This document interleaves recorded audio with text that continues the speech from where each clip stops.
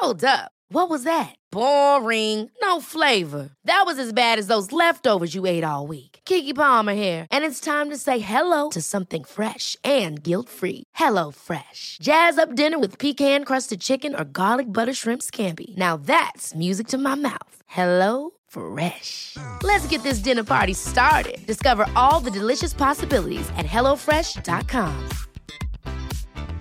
When you're ready to pop the question, the last thing you want to do is second-guess the ring. At BlueNile.com, you can design a one-of-a-kind ring with the ease and convenience of shopping online. Choose your diamond and setting. When you find the one, you'll get it delivered right to your door. Go to BlueNile.com and use promo code LISTEN to get $50 off your purchase of $500 or more. That's code LISTEN at BlueNile.com for $50 off your purchase. BlueNile.com, code LISTEN.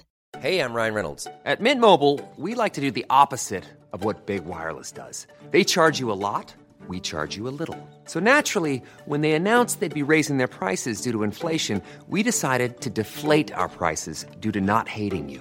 That's right. We're cutting the price of Mint Unlimited from $30 a month to just $15 a month. Give it a try at mintmobile.com/switch. $45 up front for 3 months plus taxes and fees. Promo rate for new customers for limited time. Unlimited more than 40 gigabytes per month. Slows full terms at mintmobile.com.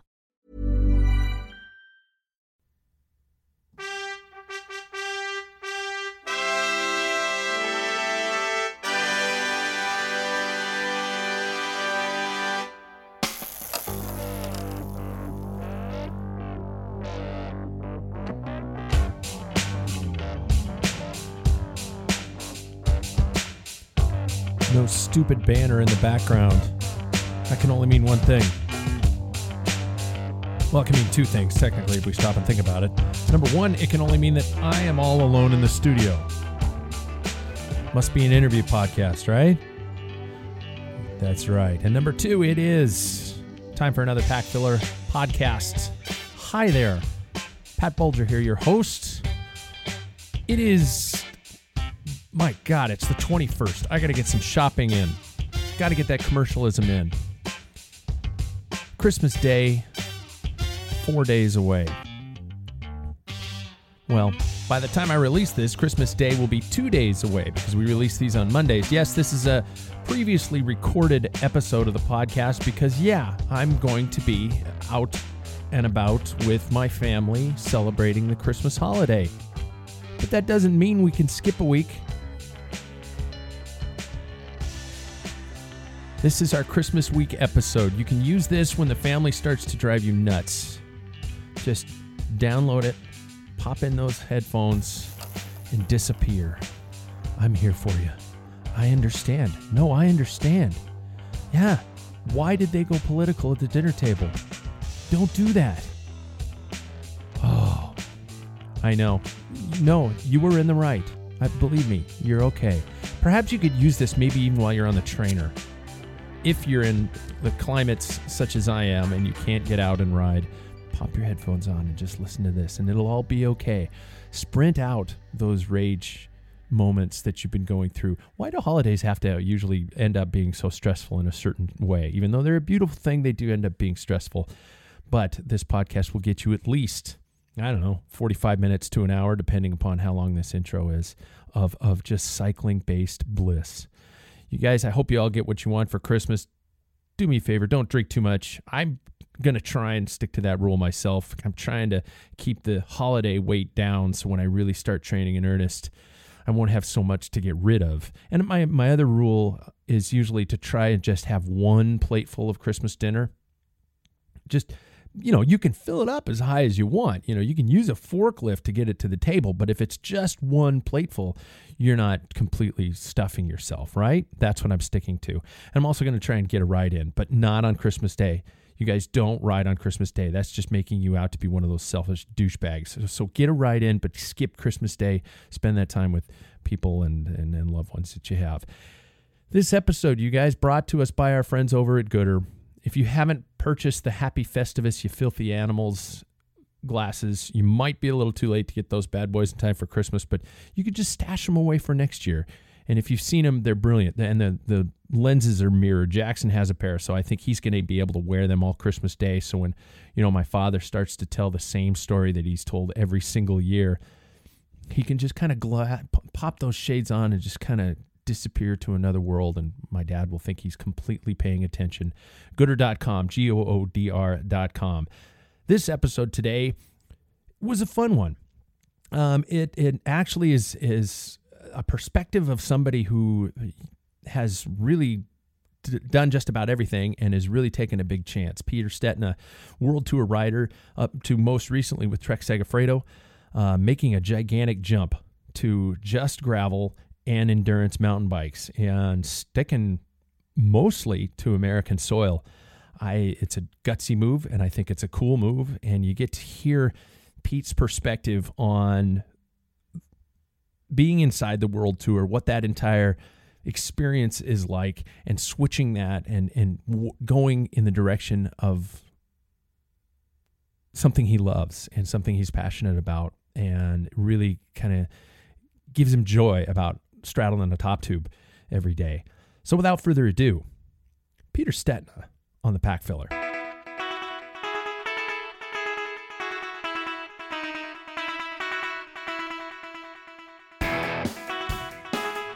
Okay, today's guest is a master of all surfaces. He's competed at the highest level on the road, recently as a member of the Trek Segafredo team. He's won national titles as well as a multitude of stages in major races. Recently, his skills on all surfaces brought him a victory at the Belgian Waffle Ride and top finishes in Kansas and Leadville. So let's welcome to the show, Pete Stetina. How are you, man? Yeah, good. Thanks for having me on. Hey, no, my pleasure. And first of all, let me congratulate you on this recent career change decision that you focused on. What I guess what you could say, and this is, correct me if I'm wrong, because I've just did it through reading, what you're calling your privateer gravel program. Is that correct? Yeah. I don't really have a name for it yet. I was kind of joking with guys, like, I don't know what like the team name's gonna be when I'm at in a race, and yeah. I think maybe I'm just gonna create a different one every time, like something totally awkward that just it'll kind of be a thing that people can follow along with, like, oh, today he's the fat pigs and tomorrow he's the flying ponies, and or maybe it could ever be a sponsor every time. One day it'll be Canyon, one day it'll be Cliff Bar. So just rotate through. I guess it is privateer, but yeah. I can't just say privateer. That's kind of exclusive, and gravel's inclusive. And yeah. Okay. Yeah. Exactly. Really gravel. If you went with PGP or something like that, that'd almost sound like you're talking about some sort of a secret code for something else. It's my little PGP. I don't know what that would. Yeah, that could have different connotations altogether. Yeah. So your decision behind this switch was a big one. And I guess what, some are calling this alternative racing, and I use that in quotations. But what was behind that decision to make this big jump from the world tour to focusing on gravel and things like that? Well, first of all, I agree. It's alternative racing, or gravel almost isn't just gravel racing. I think gravel is more of a broader term, where it is adventure racing. It's the marathon format. It's the new style right now, because Belgian Waffle Ride is definitely still more of a road race. They call it a spring classic, and Leadville is a mountain bike race, although it's pretty much a gravel race, so it's, I think gravel is a very broad term that describes almost a lifestyle right now. Sorry, the rest of your question was about what making that decision. Yeah, that's a big jump, man. I don't, it's a lifestyle change, but it was the pursuit of a dream and a desire to be my own boss and to have something more fulfilling in my career and more enjoyable. I love road racing, and I love the world tour, but I've done it for a decade, and I know it, and I've done all the biggest races. I've done 8 grand tours, all the different grand tours, and then I hopped in these races this year, and there was just this it reinvigorated me. And, I told my wife, I had more butterflies in my stomach at the start of Dirty Kansas than I did at the Vuelta a España, and that was saying something. And it's just, I just appreciated the scene so much more at these races. I just had more fun racing my bike. And, honestly, I haven't done that much gravel racing, so I can't tell you if I'll actually like the racing more. I can tell you right now, I'm going to love the life and the lifestyle more. But World Tour stage racing is pretty badass too. So, it was, but the timing was right. The way the market has shifted, the way that U.S. cycling as a whole is moving, I think it was looking back, I'm pretty lucky that I think the timing couldn't have been better, and the outpouring from my decision has been so positive. It's really validated this. So I'm all in. That was one of my questions in terms of that feedback and in terms of that reaction of something. I'm sure there are the purists and the, I'd hate to use the term elitist because my background's in road, but I do all the disciplines. But I'm sure I was worried if you were going to be getting flack from the elitist nature or people who are, want to keep things, I guess, separate. But then there's also, go ahead. Yeah.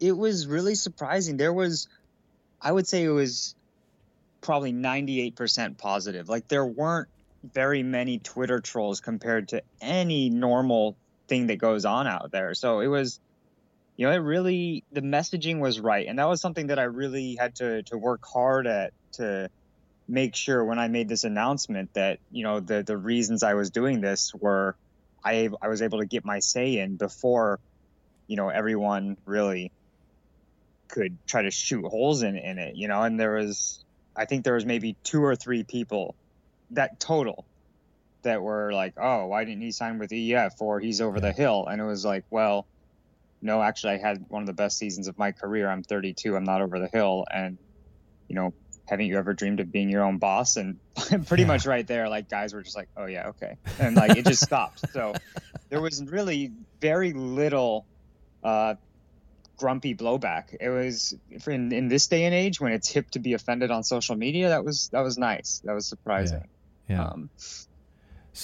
Tell me a little about your history with the disciplines. Obviously, we know about what your accomplishments are on the road, but how about your history with gravel and with mountain biking? Was it something that was always since the day you learned to straddle the top tube, or is it something that you've come into recently?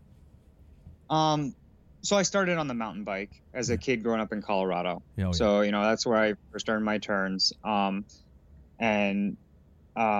Just growing up in Colorado in the mountains, we have a lot of dirt roads. So I had always ridden my road bike on dirt roads just for training. You climb high enough and it's all dirt. So I've always been more or less proficient at it and enjoyed it. And I still even would hop on a mountain bike mid-season and hop in a local race if it fit the training and I wasn't on tour or whatever. So I know how to I would say I'm definitely not a mountain biker. I have better bike handling skills than most roadies, which is it seems like it's fitting gravel okay at the moment.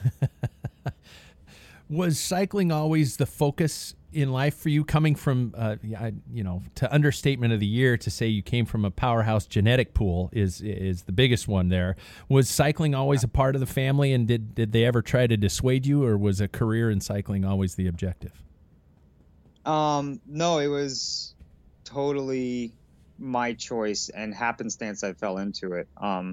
Really? Mike was a pro, but growing up around our family, you wouldn't have known it. I mean, he rode his bike on weekends with friends, and he watched the Tour de France in the summer, but that was it. I mean, he really didn't rest on his laurels. He fully transitioned in his retirement. And my uncle stayed in the sport. He still works with Shimano.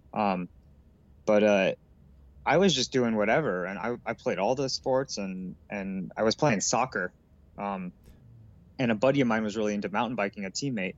So we were bringing our mountain bikes on the back of our parents' cars to the tournaments all over Colorado, and then we would go mountain biking the day after the game or whatever, with our dads. And he joined the YMCA team that was doing the 24 hours of Moab, and I thought that was cool. So I hopped on with him. And then once I found the sport, of course, I had this family background, and Uncle Wayne was able to help with parts and all that. But definitely found it on my own. So what excites you about gravel and this mountain bike? And when I talk about mountain bike, I'm not doing this to brag, but I am a finisher of Leadville. There's no way I will ever do it as fast as you have done or will do. But man. I agree with you in the terms of that is a different style of a mountain bike race. It's not that hardcore, what I almost call like a really fast trials course that you see on the World Cup. But what excites you about what is happening with gravel and with this style of racing, this endurance style of racing? That's what I love about mountain biking. And I come from the mountain biking, the Norba National days. You remember those? And those yeah. Old school cross country racing was a big mountain circuit and, a 2 to 4 hour race. And it was out there in the wilderness. And nowadays, cross country mountain biking is glorified short track. And I never liked short track. It's just, it's for the spectator. So, if I were to race mountain bike, I would totally race marathon, which is what Leadville is. Although Leadville is just less technical and on the long side. It's a niche side of mountain biking. But, what's driving me to this is just the community. It's the pro race up front, and it's legit. It's full on, and it is hard. I can share power values from Belgian Waffle Ride, and it stacks up. But at the same time, there's just this community around it, and everyone holding each other up instead of trying to backstab each other, which is what I'm dealt with in the World Tour. There's an honor code with the racing. You're not trying to skip turns, and afterwards, you all have a beer together, whether you're celebrating or commiserating. And, that shared experience is something that's really refreshing that I'm enjoying. I remember very specifically a time you talked about the Nationals, and I was up at a race near where I live here in Spokane, up at Schweitzer, and I was able to actually sit down with the other announcer at the event and actually have a beer with Roland Green, who was the current world champion at the time. Mm-hmm. And I remember thinking about that and thinking, there is no way I could sit across a table from a pro roadie at the European, at the World Tour level and have this type of experience. It's such a different accessibility, and it almost feels like gravel's in that magic moment that mountain biking was in those earlier years.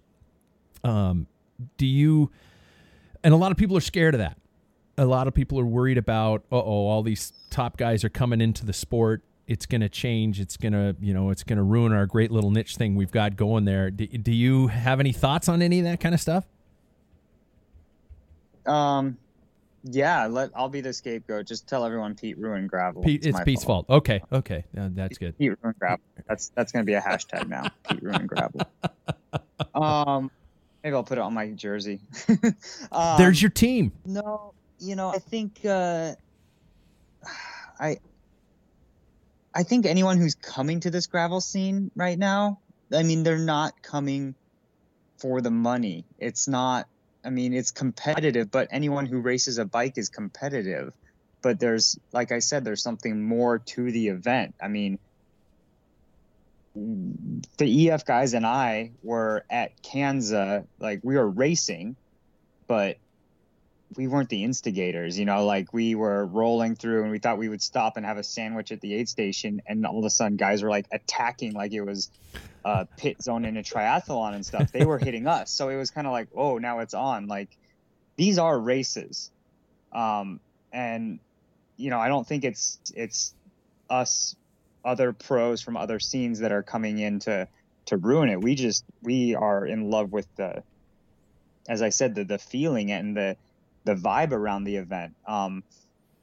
Yeah, man, I plan on racing and I plan on trying to win because I'm competitive as hell, and that's how I enjoy bike racing. But at the same time, I'm gonna have fun doing it, and I'm making this move not for fame and money. I mean, if I wanted that, I would have stayed racing in the World Tour. Yeah. So, I mean, I think the actions speak for themselves. And, you know, if I had a crystal ball and told you how gravel would move, I mean, yeah, I'd be doing pretty well for myself. But, you know, that's the big question. But I think, you know, there's guys who really have their heads in the right place and that are stewards of the sport even before I came that are kind of making sure it keeps this vibe. I don't think anyone wants it to become road racing off road. Yeah. And growth is unfortunately or fortunately a part of the sport. No matter how you look at it, it's going to grow. It's a great thing. It's exciting for people. You've got companies like Lifetime Sports who are kind of scooping up all these events, which some people might see as a negative aspect to the sport. But in all actuality, Lifetime does an incredible job at putting events together. So it's going to bring more authenticity and a better feel to what's going on. How about your expectations going into this venture, essentially solo? I assume you have no necessarily quote unquote teammates, but what do you expect to bring out of this? And, you know, what's your calendar looking like? You know, I'm racing competitively, as I said. I mean, I want to win and podium at events. But you know, I'm not going to lose sight of the things that are more important just for a result, you know, and that's, you know, objective number one. And beyond that, I mean, I'm going to do all the big gravel races in the US. I'm going to start out at Land Run 100 nationally. I'll do a bunch of local events for visibility, such as Fish, Rock, Truckee, Gravel, Fondo, the Grasshopper Series. But then, yeah, nationally it'll be Land Run, Belgian Waffle Ride, Dirty Kanza, Grinduros. Wow. A lot of them. I don't have the list in front of me right now. I'll be racing more or less every weekend. I'll be up in your neck of the woods for a little bit. I think there will be an announcement with one of those cool races coming out in the next week. Oh. And then I'll even be over in Europe for Grinduro UK and Iceland Rift. So. Oh, wow. Okay. Oh, wow. Was there ever an attempt to exist in both worlds, to try to stay on, you know, I keep thinking of guys like Lachlan Morton who are, and doing both of those. Yeah, no, there was. And initially that's what I wanted. You know, I kind of dipped my toe in the water this year with Trek Segafredo, and they were really supportive of it. However, they weren't keen on, you know, upping the ante with me in that regard. You know, they are still very much a European, Italian run team, and they, you know, are focused on the World Tour. And that's fine. And so I started talking to my agent, and, you know, we were looking at other teams, and my sticking point was, you know, I love racing the World Tour. I want to keep doing it, but, you know, you got to let me do some of these alternative events on the side. A, it makes sense for your sponsors, and B, I have a ton of fun with it. And unfortunately, I thought it was a no-brainer, and my agent did too. But you know, the Euro road race mindset is so traditional still, and because in Europe it's fine. Like, road racing isn't struggling like it is in the U.S. You know, the Tour de France and the World Tour stage races are super healthy as always. So a lot of these managers almost saw it as like, oh, if you're playing bikes off road, and if you're not fully invested, World Tour racing is hard enough. You have to eat, breathe, and sleep, you know, Euro road racing. And if you're not, then that means you're not committed. You know, you're not serious. You know, so I mean, one team manager even called me, you know, a gravel riding, beer drinking guy who occasionally rides his road bike. Wow. And I was like, I mean, wow.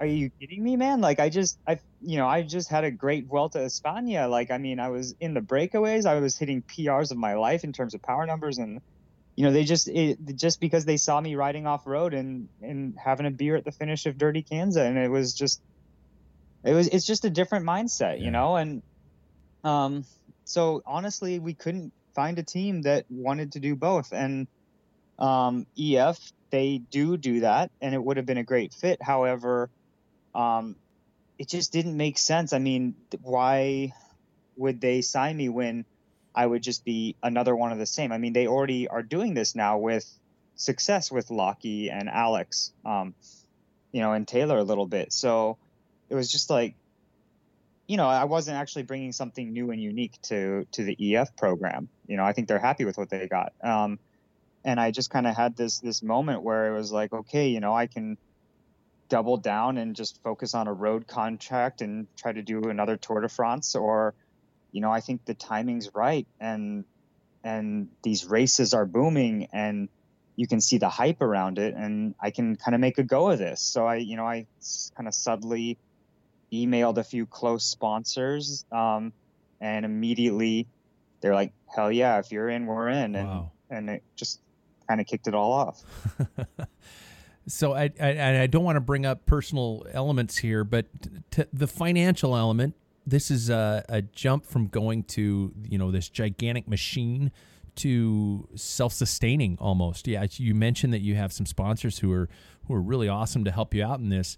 Is it going to be something, I mean, I don't want to ask if you took a huge pay cut, but is this something that is equal? Yeah, I took a pay cut. Yeah. Look, I mean, it's not a world tour contract, and racing in the world tour, I mean, the racing is so hard, and the lifestyle of being abroad and watching every gram of fat you eat, it's so extreme. But it's easy financially. I mean, you have your team, they give you one salary, you have their sponsors, you have to talk about their sponsors, they tell you when and how to tweet sometimes, and it's just really, it's it's all you do is focus on going fast. And now the hustle is going to be a lot harder. It's going to, it's a bunch of personal sponsors, and I set my own calendar. I do my own logistics. I do all my own travel and all of that. However, it's a lot more validating. I mean, I'm my own boss, and that I think that a lot of people can probably relate to that dream. And it's, even though it's more work, it's a lot more gratifying, because every sponsor that is aligned with me is part of my story, and I have a direct relationship with them, and I'm either doing marketing for them because our images are similar, or I'm doing product R&D for them, and I'm correlating directly with the factory on tires or gearing size or whatever. And it's so it's going to be more work, but it's actually a lot more fun work, and you feel like you're actually making a difference instead of just I pedal a bike fast. Yeah. And I'm thinking of somebody from my perspective who. Sorry to finish. No, do.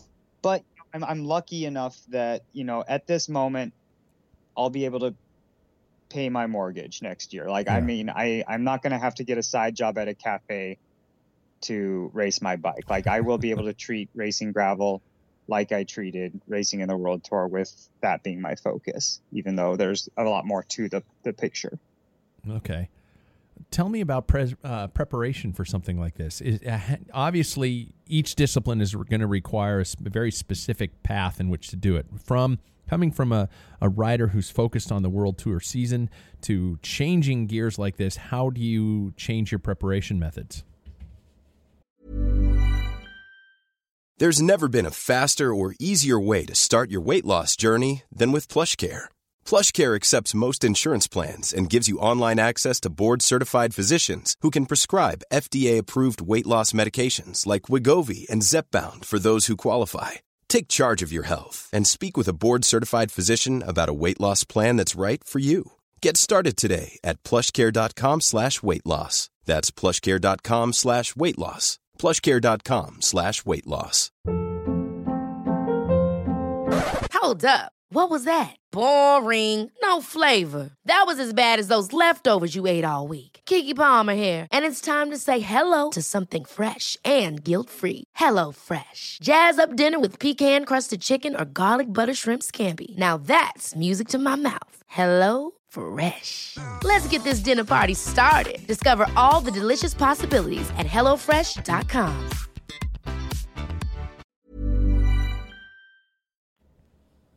Well, I mean, everyone's asking this, and I feel like we should talk at the end of the year. I mean, I don't. Really? I'm gonna have to change a lot. I'm gonna have to change my body, my training. I mean, it's no more stage racing. Yeah. Well, I mean, there's like the lead boat and stuff, and there's rumors of a gravel stage race that'll be fun. Wow.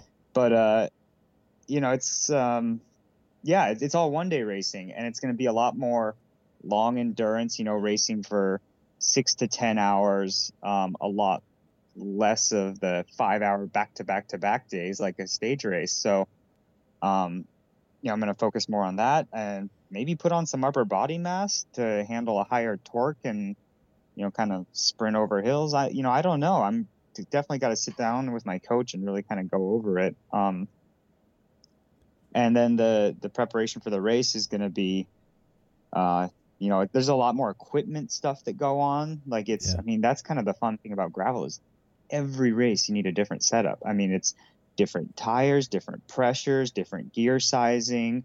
Are you going to do a modified road bike, a modified gravel bike, a mountain bike? Like what, there's so many options and every single race is different. And I think as the market is, the industry's liking this because there's a hypersensitivity to what's the best thing to run. Oh, yeah. So these people can finish this race they've signed up for and trained for all year.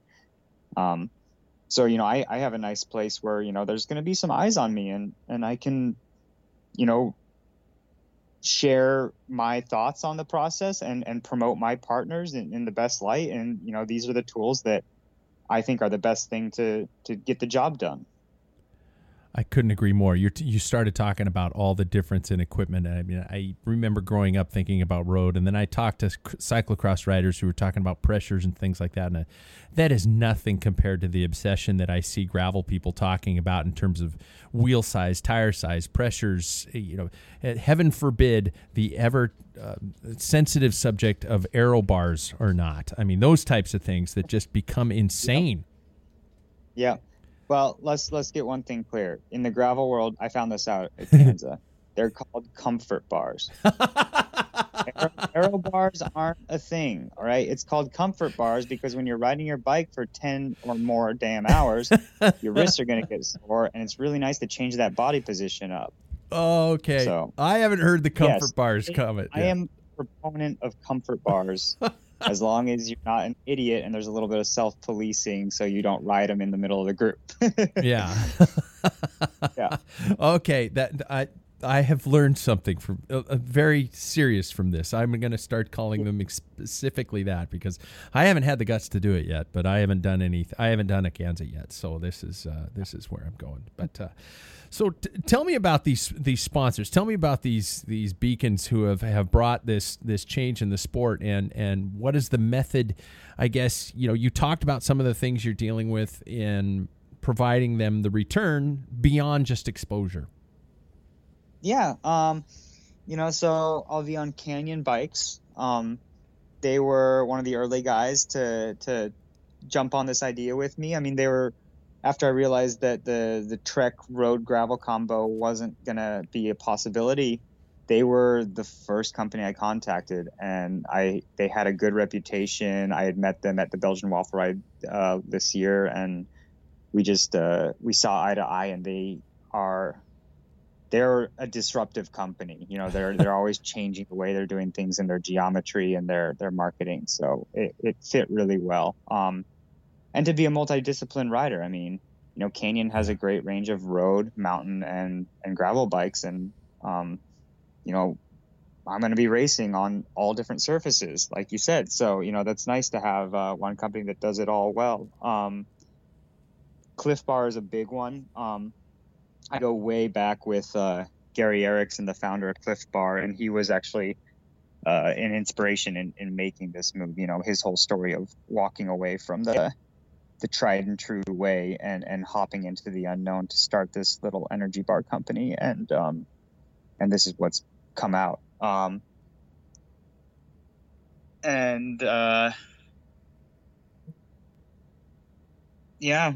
have Those are the main ones. IRC tires.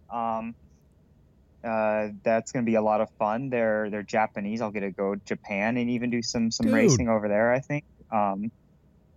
It's going to be a big part of the product development, the R&D there. I mean, they are able to turn out small batches and refine, tread pattern and all that, casing compounds. So that's going to be a really fun and gratifying partnership.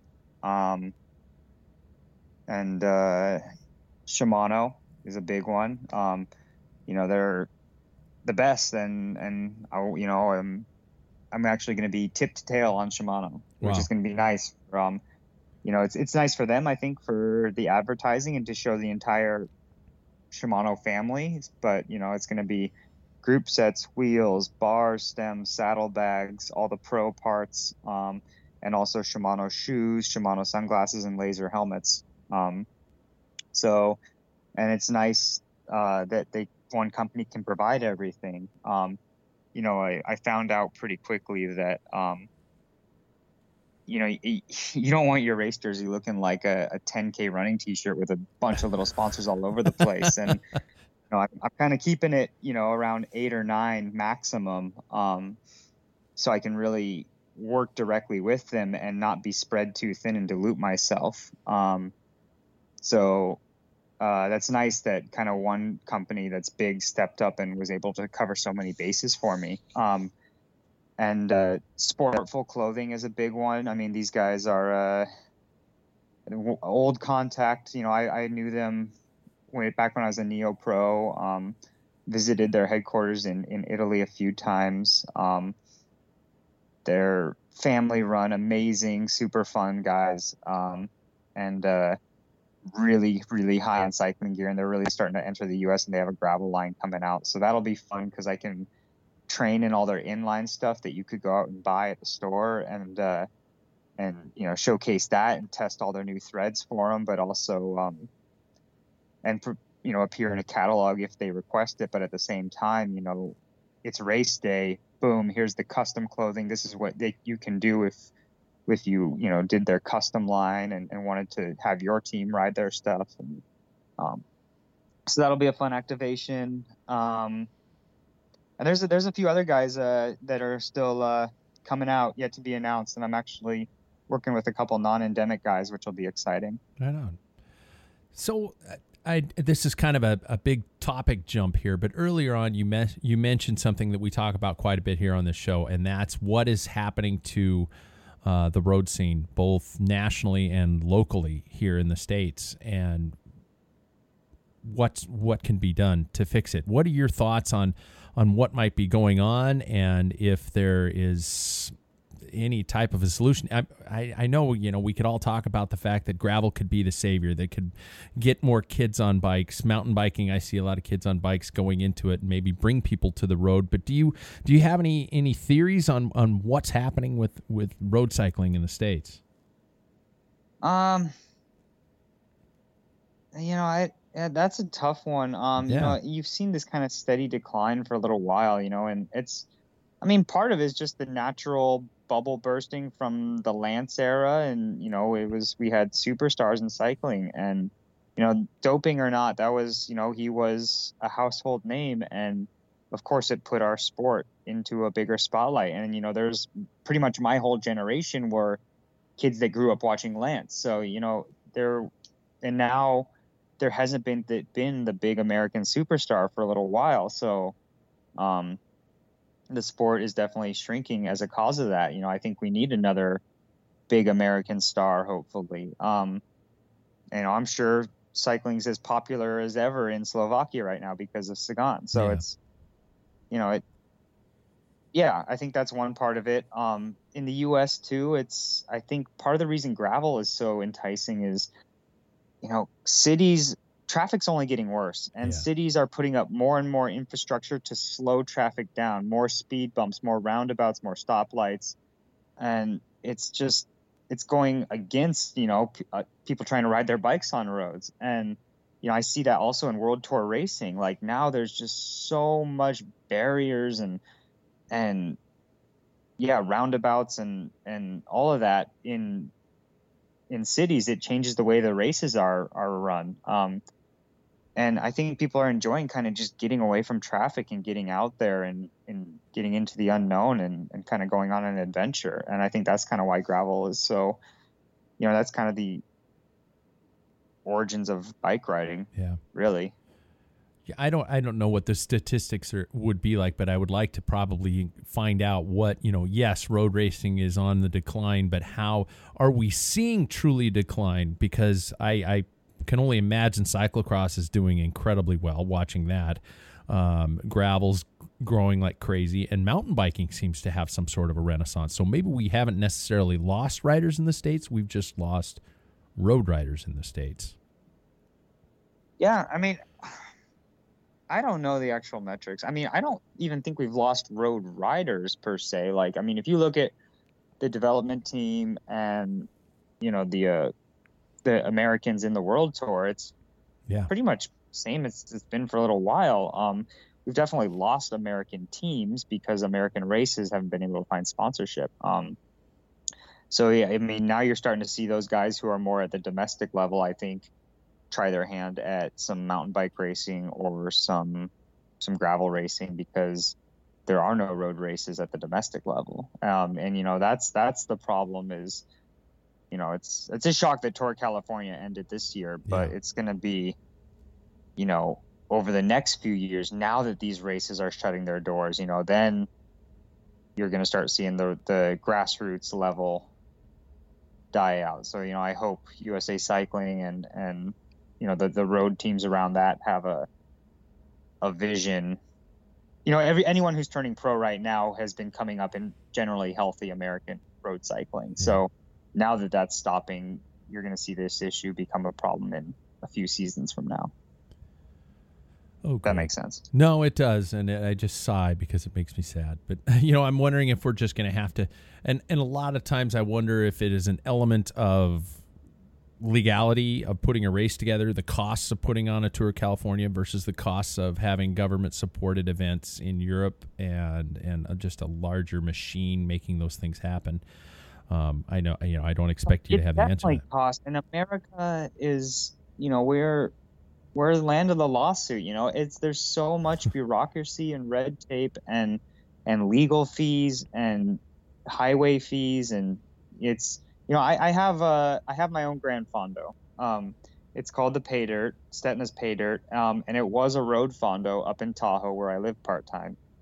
And we're actually becoming a gravel fondo because, really? I mean, it's in line with my passion and my career, and this is ultimately an extension of my career.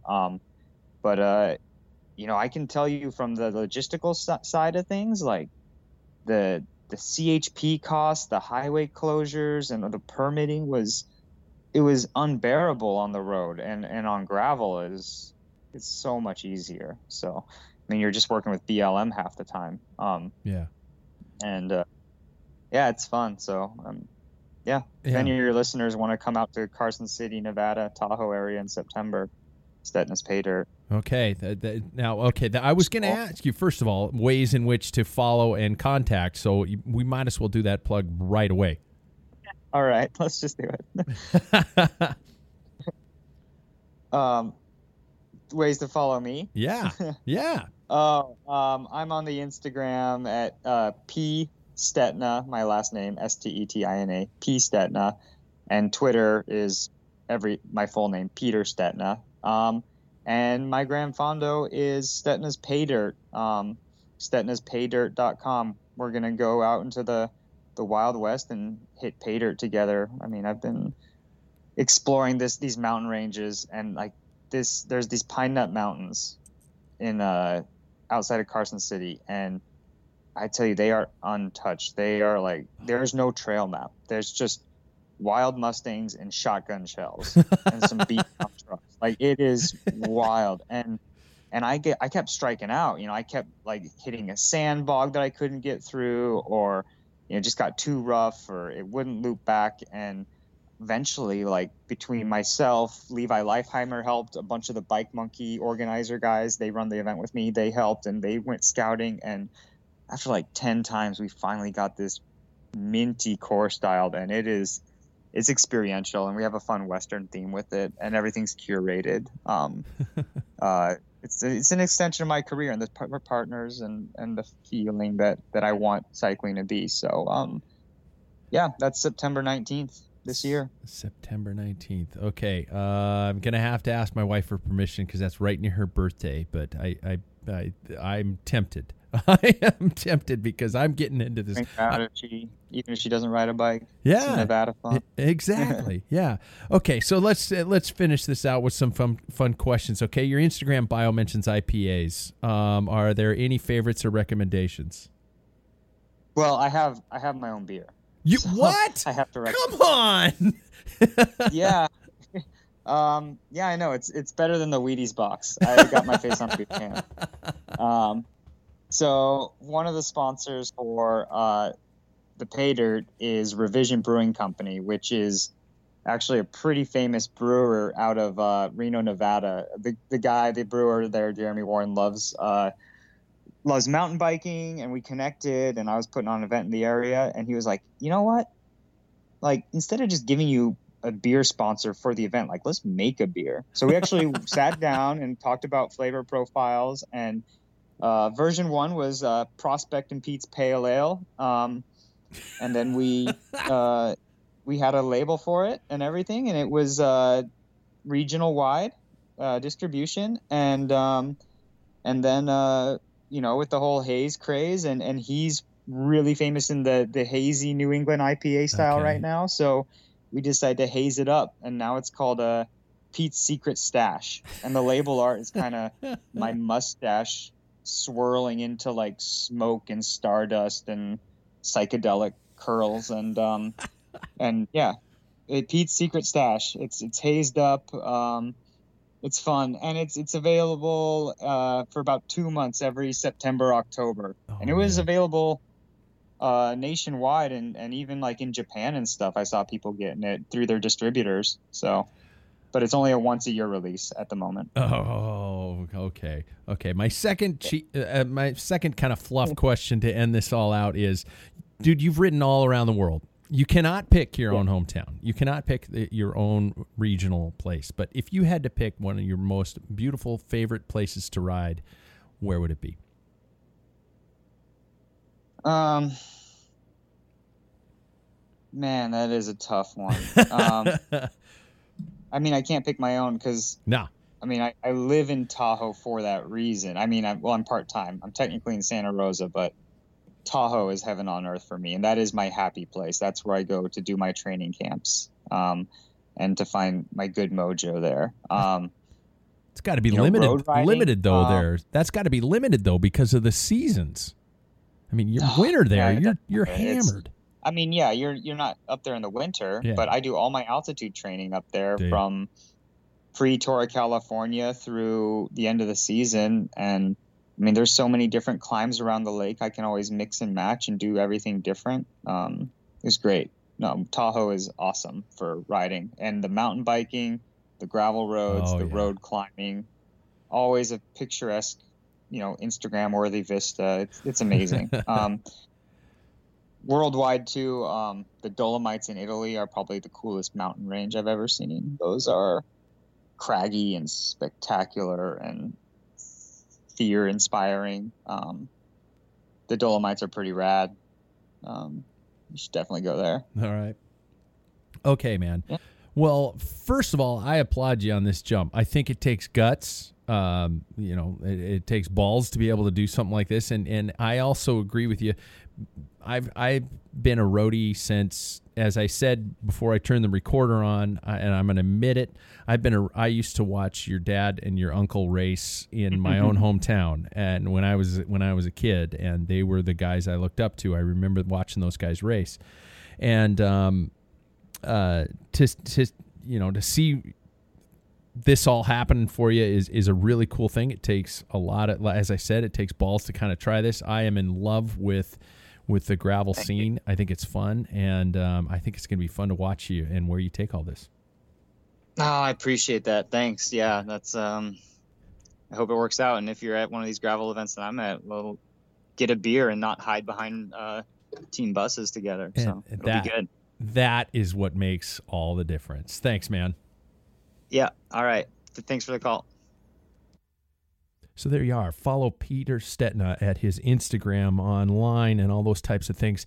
It's going to be a cool journey, and it's going to be fun watching this guy out there. I don't know about you, but I'm challenged to try and sign up for some of these events just to go there and experience that culture. And I know that there's a lot of diehard roadies in this audience for this podcast, and you could probably agree that a certain part of that relaxed nature is something that probably road needs to go back to and feel a little bit again. I don't know if I'm rambling or if it's just I got excited after hearing his enthusiasm and his excitement for what he's going to go out and be doing. I wish him all the best, and it was a great time to have a conversation with him. Hey, everybody. Merry Christmas. We're going to have a show before New Year's Eve. We're going to definitely do that. We got to go out and ride on New Year's Day. If you don't ride on New Year's Day, you should start that. Even if it's the worst weather in the world, put on the studded snow tires and get an hour on New Year's Day. It's just kind of like setting that good omen for 2020. Let's hope for the best. And I think on that New Year's, well, probably on the 30th, we'll be doing that show, and we'll probably talk about all the goals and everything that we all think we're going to be able to do in 2020. And then fall short, because that's what you do with New Year's resolutions, right? Subscribe to the podcast. Follow us on Instagram, Twitter, Facebook. Good God, we're on everything. Subscribe to the podcast. We also are up on Spotify and Stitcher if you want to find us through that. Until next week, have a good one. Once again, Merry Christmas, Happy Holidays, Hanukkah, Kwanzaa. Yeah. Planning for your next trip? Elevate your travel style with Quince. Quince has all the jet-setting essentials you'll want for your next getaway, like European linen, premium luggage options, buttery soft Italian leather bags, and so much more. And is all priced at 50 to 80% less than similar brands. Plus, Quince only works with factories that use safe and ethical manufacturing practices. Pack your bags with high-quality essentials you'll be wearing for vacations to come with Quince. Go to quince.com/pack for free shipping and 365-day returns. Ever catch yourself eating the same flavorless dinner 3 days in a row? Dreaming of something better? Well, HelloFresh is your guilt-free dream come true, baby. It's me, Keke Palmer. Let's wake up those taste buds with hot, juicy pecan-crusted chicken or garlic butter shrimp scampi. Hello Fresh. Stop dreaming of all the delicious possibilities and dig in at HelloFresh.com. Let's get this dinner party started. Imagine the softest sheets you've ever felt. Now imagine them getting even softer over time. That's what you'll feel with Boll & Branch's organic cotton sheets. In a recent customer survey, 96% replied that Boll & Branch sheets get softer with every wash. Start getting your best night's sleep in these sheets that get softer and softer for years to come. Try their sheets with a 30-night guarantee. Plus, get 15% off your first order at bollandbranch.com. Code BUTTERY. Exclusions apply. See site for details.